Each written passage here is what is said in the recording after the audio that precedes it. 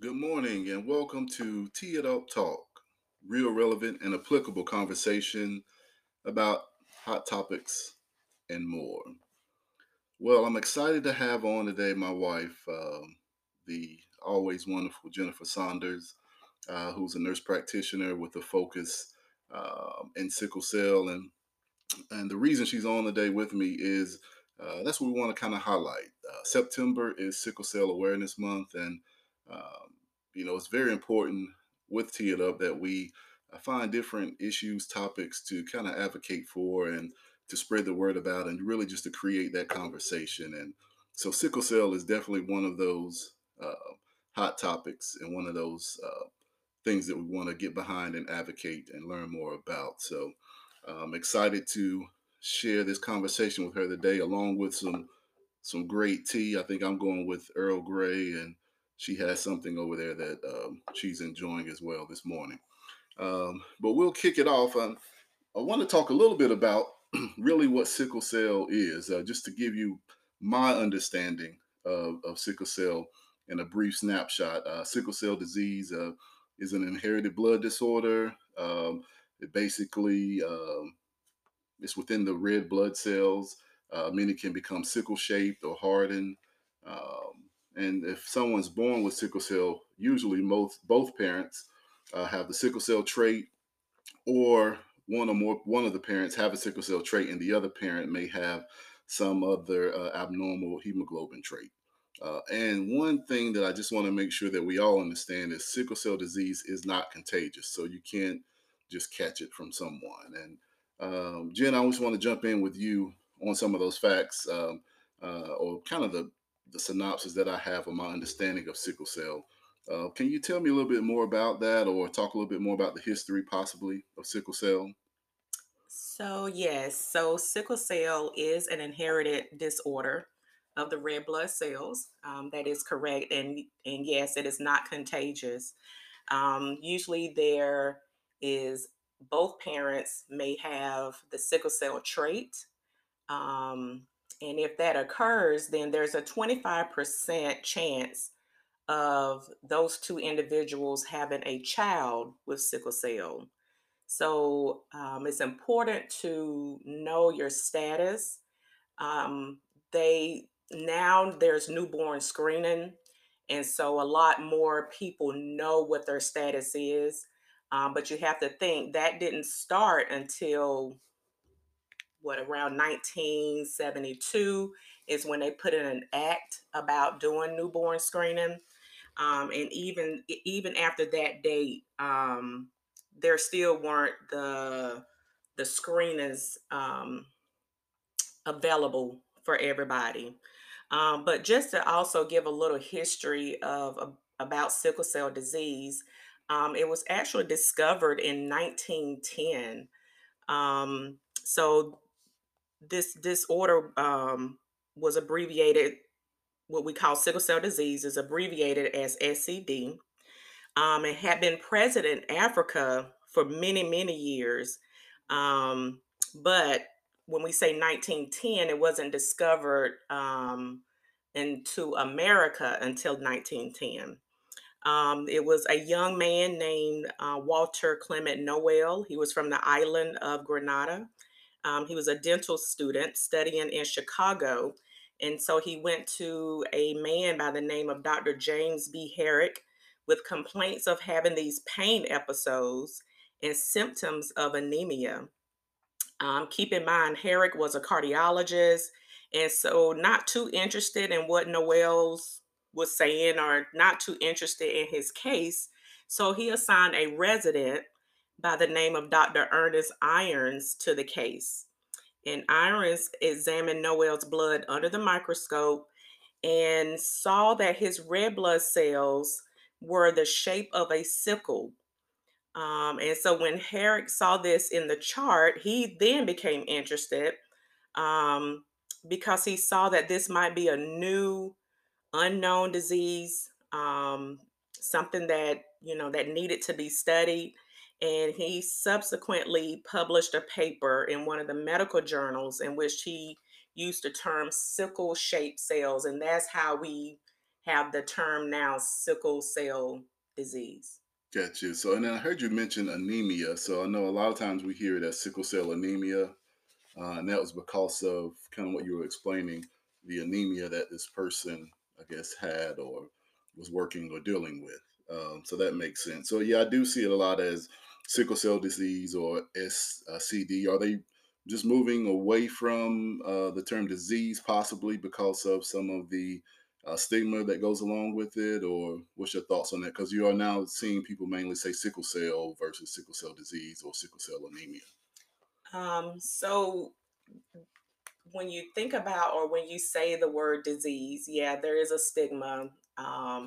Because you think disease, oh my God, there's something wrong, or I can catch this from them.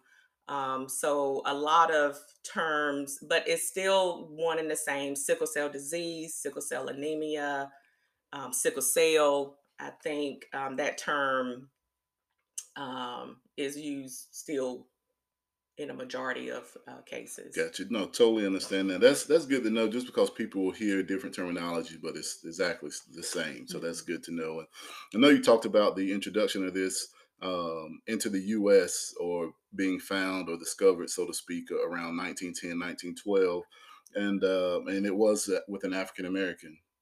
It's basically is what I'm understanding as well. And I lead into that with Granada. saying so this person was from Grenada, so the person was from African descent, but from a different a nation there. So definitely understand. And I kind of lead with that because I'm looking at some of the facts, and it's like 1 in 13 or 1 in 12 African Americans carry the sickle cell trait, and many don't know they have it. So is there a push to maybe have some more testing or better understanding about if you're a carrier of the sickle cell trait or not? Yes. So newborn screening, as I mentioned before, is pretty much mandatory now. Like I said, years ago, this was not a common test. And so there would be individuals with the sickle cell trait that did not know they had the trait. And so they would get with somebody else who also had the trait. And that's when they would have a child, or there would be someone with sickle cell disease, and they will have a child with someone that has a sickle cell trait. Um, the push is that everyone knows their status. So if a female or if there's a couple that becomes pregnant, um, and especially for those individuals that have sickle cell, it's important that your partner is tested immediately. I would say even get tested before you decide to have a family. That way, what the status is, and then that lessens the chance of you having a child with sickle cell if that's what you choose to Yeah, do. gotcha. Yeah, I mean, because I'm seeing other stats is like 24,000 babies are born with SCD annually in the U.S. So, and then an estimated 100,000 in the U.S. have sickle cell Yeah. disease. So, so definitely those numbers are high. So it looks like testing is going to be key. But what I'm noticing, though, I guess testing is ramping up very well. I'm noticing that the average age of diagnosis now is under 5 months, so they're catching it early. So what does that mean? Does that help with uh, the treatments, or does that help? Is that helping with individuals with sickle cell living longer lives than historically they have? Can you tell us a little bit about that? Yes. So historically, sickle cell disease was almost like a death sentence. Doctors would tell parents that, don't expect for your child to live past 5. Then it was, don't expect them to live past 10. And then it was 18. And then it was 21. But now, with all the research and the new treatments out here now, people with living with sickle cell disease are living longer. Um, Even still, the average age or life expectancy is in the upper 40s. But still, there are individuals who are well into their 70s now, It's awesome. actually in their 80s. So people are living longer, I think, with the treatments, with now people being more focused on their healthy eating, getting more exercise, being more aware of their status at an earlier age. Um, it has helped a great deal. Gotcha. And I know African Americans, particularly, have well in the U.S., but that's why I say African Americans Mhm. seem to be the leading group that's diagnosed with sickle cell, and it looks like Latinos have the second most common incidences in the U.S. as well. That doesn't exclude individuals that may be considered white or from not from directly a African nation or something of that nature. So, could you tell me a little bit more about who that may affect? So, sickle cell disease affects people of African descent. So, that includes people from different African nations. It includes African Americans. It includes people of Mediterranean descent. You have Asians. You have people from Greek, uh, your Spanish population, and also your white population too. Although it may not be that many, but there are white individuals that have sickle cell disease. And one interesting thing I always think about is that now, with a lot of interracial relationships, you have to think about if you're a person of white origin and you marry someone of African descent, and that person has sickle cell trait, then there's a possibility that your child can have the trait as well. And so your child has to be monitored, and you have to make sure that whenever they plan on having children, that they're with someone that they know their trait as well. Because keep in mind, two people with the trait can have a child with full blown sickle cell disease. Gotcha. No, that's those are some great numbers and great facts there to keep in mind. And as I think about individuals in general with sickle cell, you think a lot about you hear the term crises a lot. That they're having a crisis. Could you help us understand a little bit more about what that means or what that could possibly entail? Yeah, so when we talk about a crisis, we're talking about a pain crisis or a vaso-occlusive crisis. And that's whenever the red blood cells or the sickle cells, red blood cells and sickle cells are traveling through the blood vessels.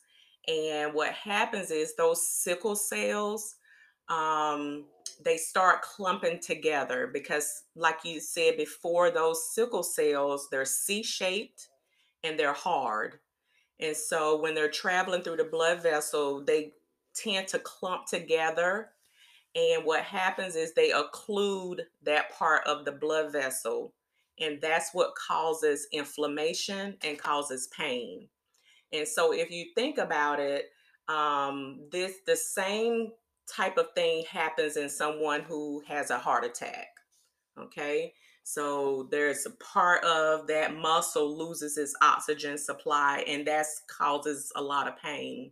So if you can think about with sickle cell, there's blood all throughout their body. So they can have this pain crisis anywhere in their body.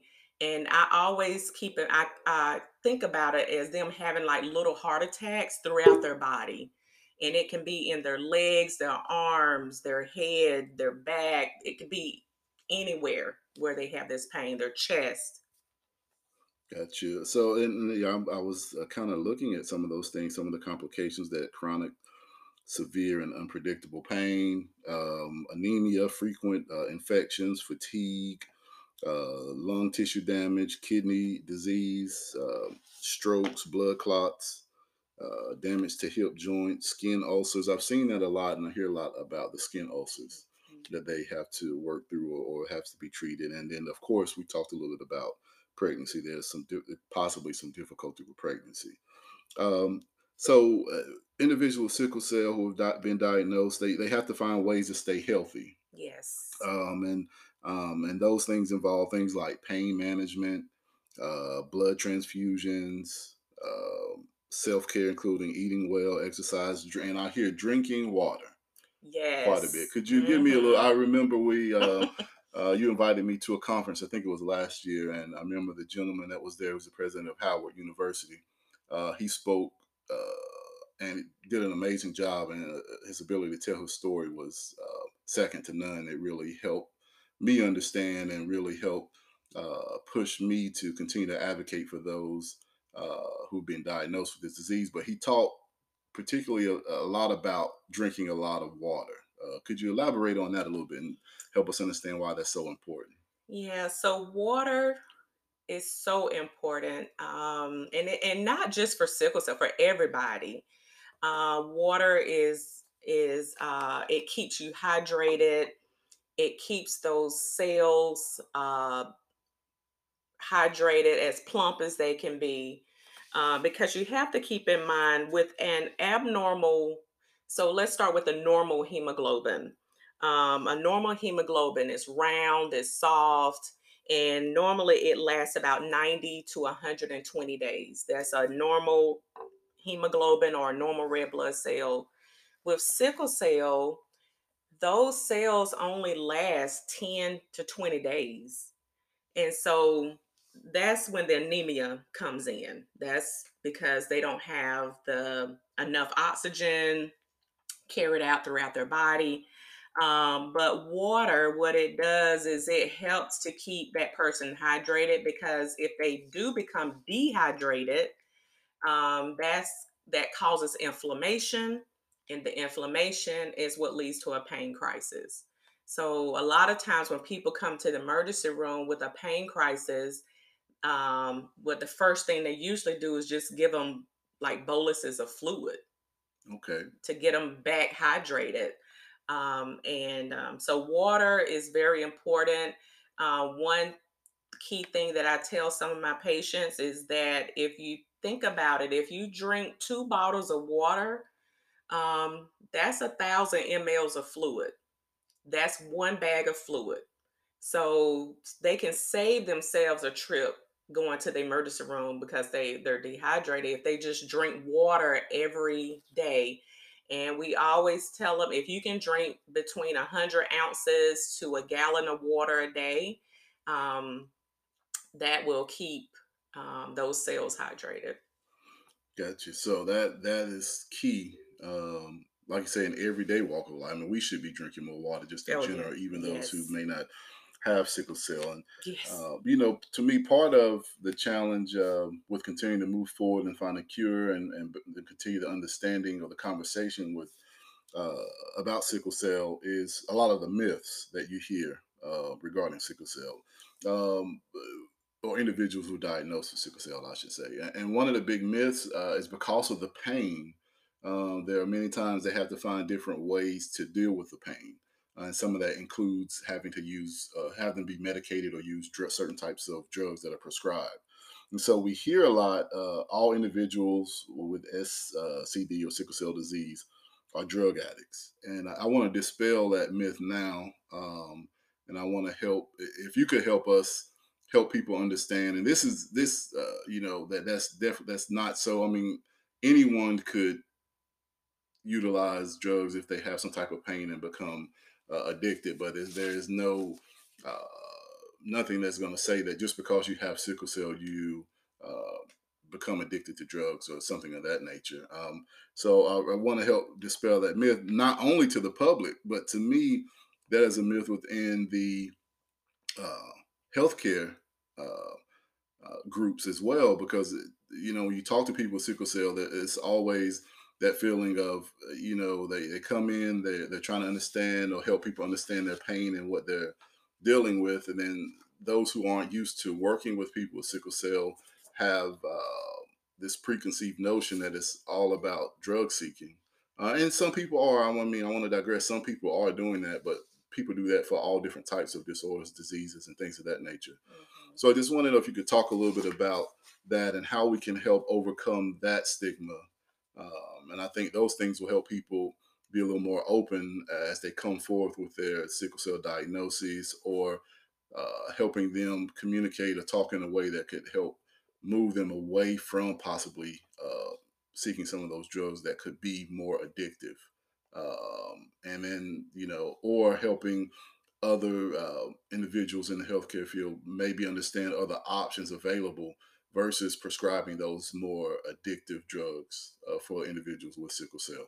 I know that was a lot, so however you want to dissect that, Yeah. that could be, so totally up to you. Yeah. So you bring up a great point, and I think this is an issue that most individuals living with sickle cell have. A lot of times, sickle cell patients won't even go to the emergency room because of how they know they would be treated. The stigma, the biases, they just don't want to deal with that. And would like to say that um, individuals with sickle cell disease are not out here looking for drugs because they just want to have it. They truly have pain. This is the hallmark of sickle cell disease is pain. And that's why I said before about when they have a vaso-occlusive crisis, those cells in their body, which is all over because blood flows everywhere. Mhm. When that occlusion happens, they are in true pain. And so what we have to do is look at each individual when they um, enter into the healthcare system, look at each individual separately and treat their pain. So a lot of people say, well, they're drug seeking. Well, if you had a headache and you went to your cabinet and you were looking for ibuprofen to help your headache or Tylenol, you can say that that's drug seeking too. So these little names that they put on people with sickle cell, drug seekers, frequent flyers, we hear all these names. Um, but like I said, sickle cell disease is a disease that is based on, like, there's a lot of pain associated with it. Now, as far as the medications, uh, before I get to that, I also want to say that most of the time, before someone comes into the emergency room seeking care for their crisis, they've been at home days or weeks trying to treat this pain on their own. Okay. So they're doing the things that we've told them to do. Drink your water, take your medicine, take your pain medicine, take your ibuprofen, use a heating pad, um, try to relax, try to rest. They've done all those things before they actually come to the emergency room. So by the time they get there, I mean the pain is a 10 by that time, 10 out of 10. Now, as far as the medications that we use to treat pain, it is sometimes necessary to use some of the stronger narcotics, just to get their pain under control. Um, and that doesn't mean, and I just want to make clear this up too, that not every sickle cell disease patient is on a strong narcotic. There are some patients that just take ibuprofen or Tylenol. There are some people that don't take anything. So I want to make sure I clear up that myth, because not all sickle cell patients are on a strong narcotic. However, it is needed at times to help with their pain.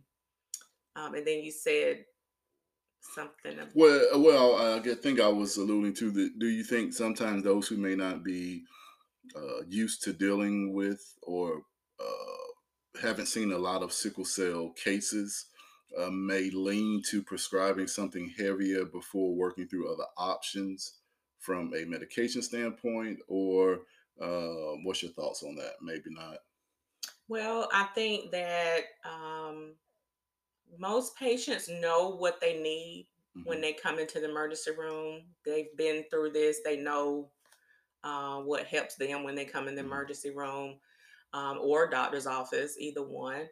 Um, I think now, as providers, we're trying to make sure that we're just not treating pain, Right. but we're treating the actual disease. Gotcha. And that's what it boils down to. So I like to use the term, let me get to the root of the problem. Like, what is really causing you to be in pain versus just like increasing your dose, like giving you so Hmm. much medicine. And I like to let's first find out, why are you hurting? Is it because you're dehydrated? Is it Right. because you have an infection? Is it because, you're so stressed out, you lost your job, you broke up with your girlfriend, um your baby's been sick. There are so many reasons, there are so many triggers why patients have these crises. So I like to get to the root of the problem first, and find out what is really causing the pain.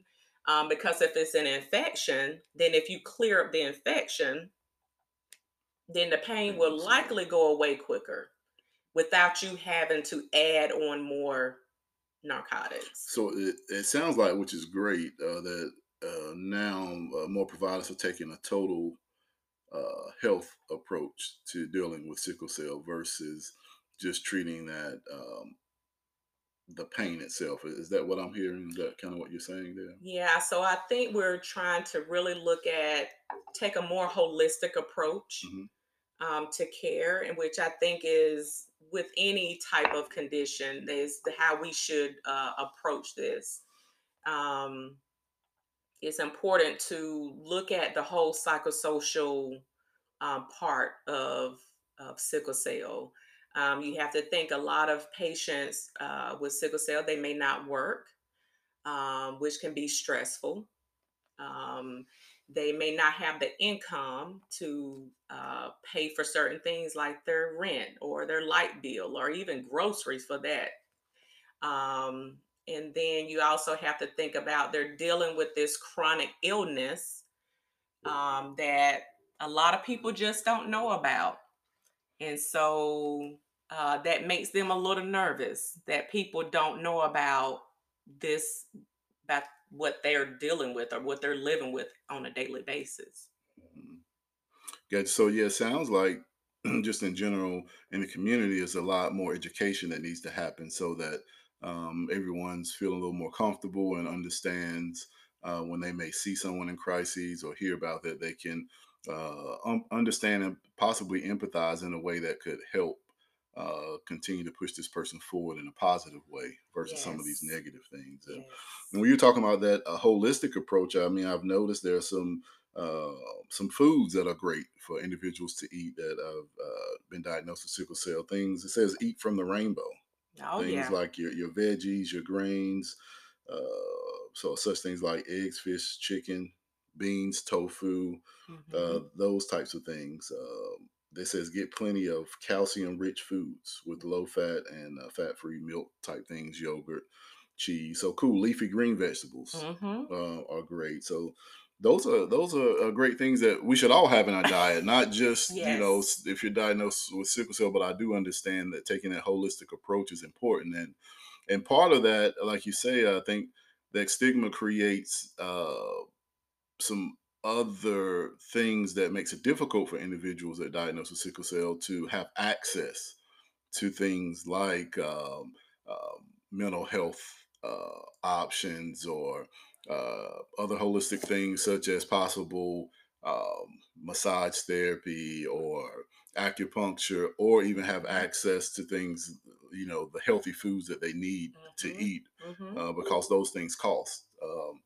So I do understand that, or employment. Hmm.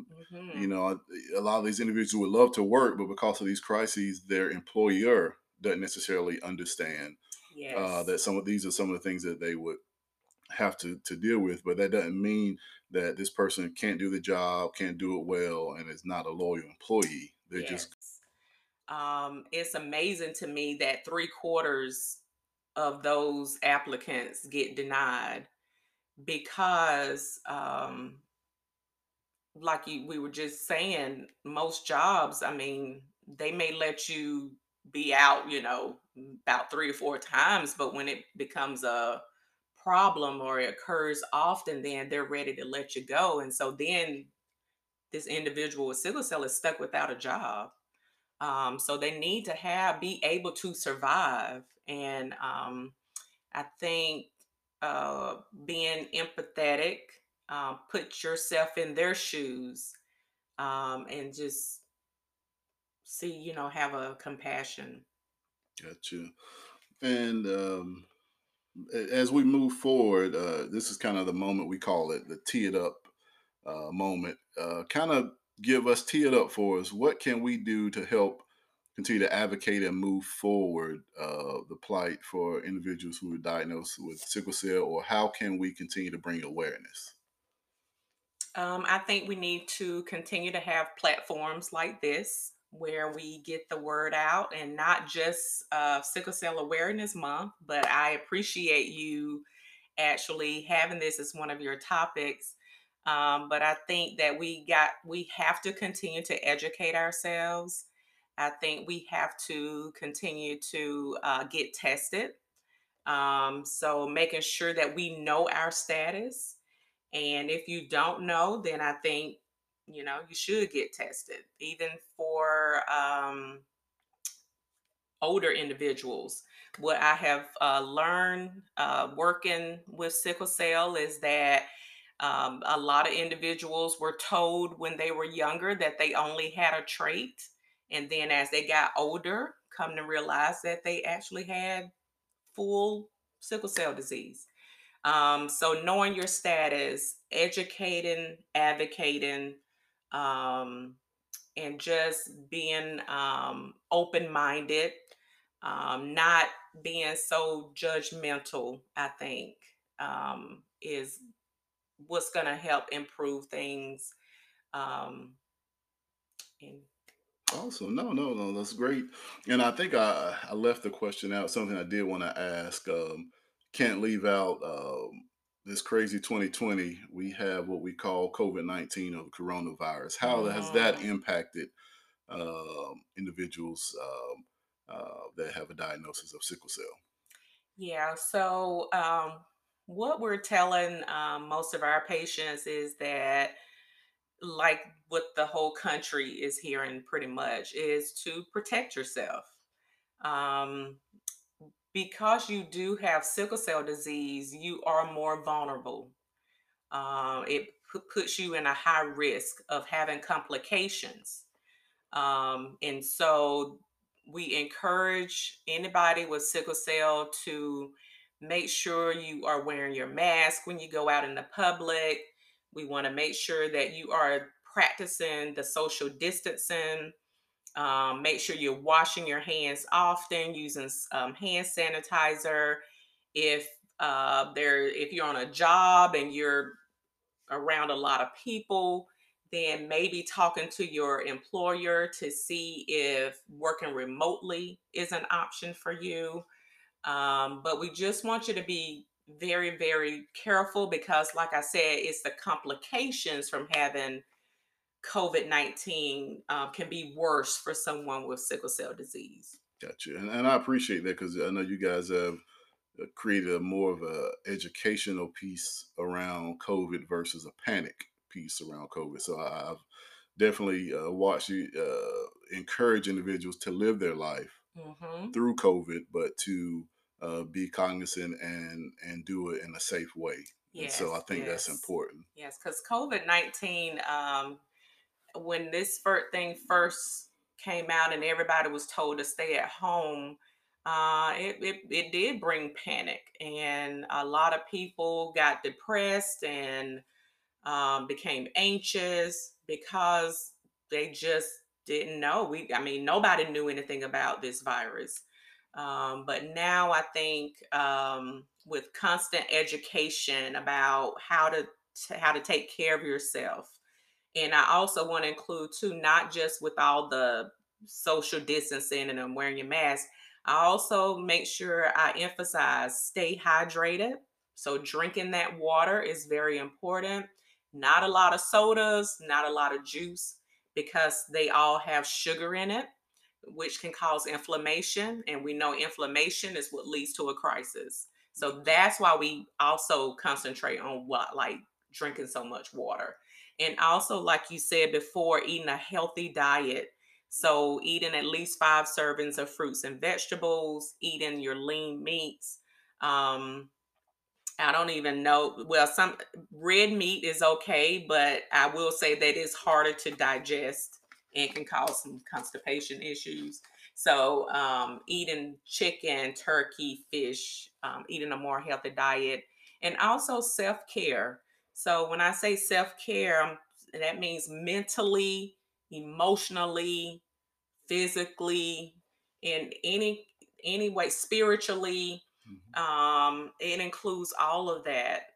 So self-care is very important, and I think a lot of times we need to manage our stress better. If there's something that you can't control, it's not worth worrying about. If you can't change that situation, you cannot worry about it. Gotcha. And I think sometimes that's what gets some of our patients in trouble, is because stress, and we have to learn how to deal with that. But yeah, self-care, get a massage. Awesome. Yeah. Hey, that sounds great for all of us. Yes. Definitely Hmm. self care. Well, I appreciate you joining us today and Yeah. giving us the opportunity to learn a little bit more about sickle cell and continue to bring awareness. And I agree, we have to do more around this, not strictly Sickle Cell Awareness Month, but 24/7, 365 days a year. We definitely need to make sure that we're bringing awareness to this disease. And have to leave with one cool fact. We are teeing it up, and we love tea here on Tee It Up Talk. And one thing I have learned, that green tea extract and aged garlic extract is good for sickle cell. It has some things to do with effectively inhibiting the vitro dehydration of sickle red blood cells. So I'm gonna have to read a little bit more about that and understand that a little bit more and see if we can have a conversation around tea as we tee it up. And again, thank you for joining us, and we just appreciate the opportunity to just have a conversation, real relevant and applicable. And as we always say, and as what basically what we lead with and leave with, and what we believe is faith forward with grace, mercy, and love. God bless. Everybody have a great one.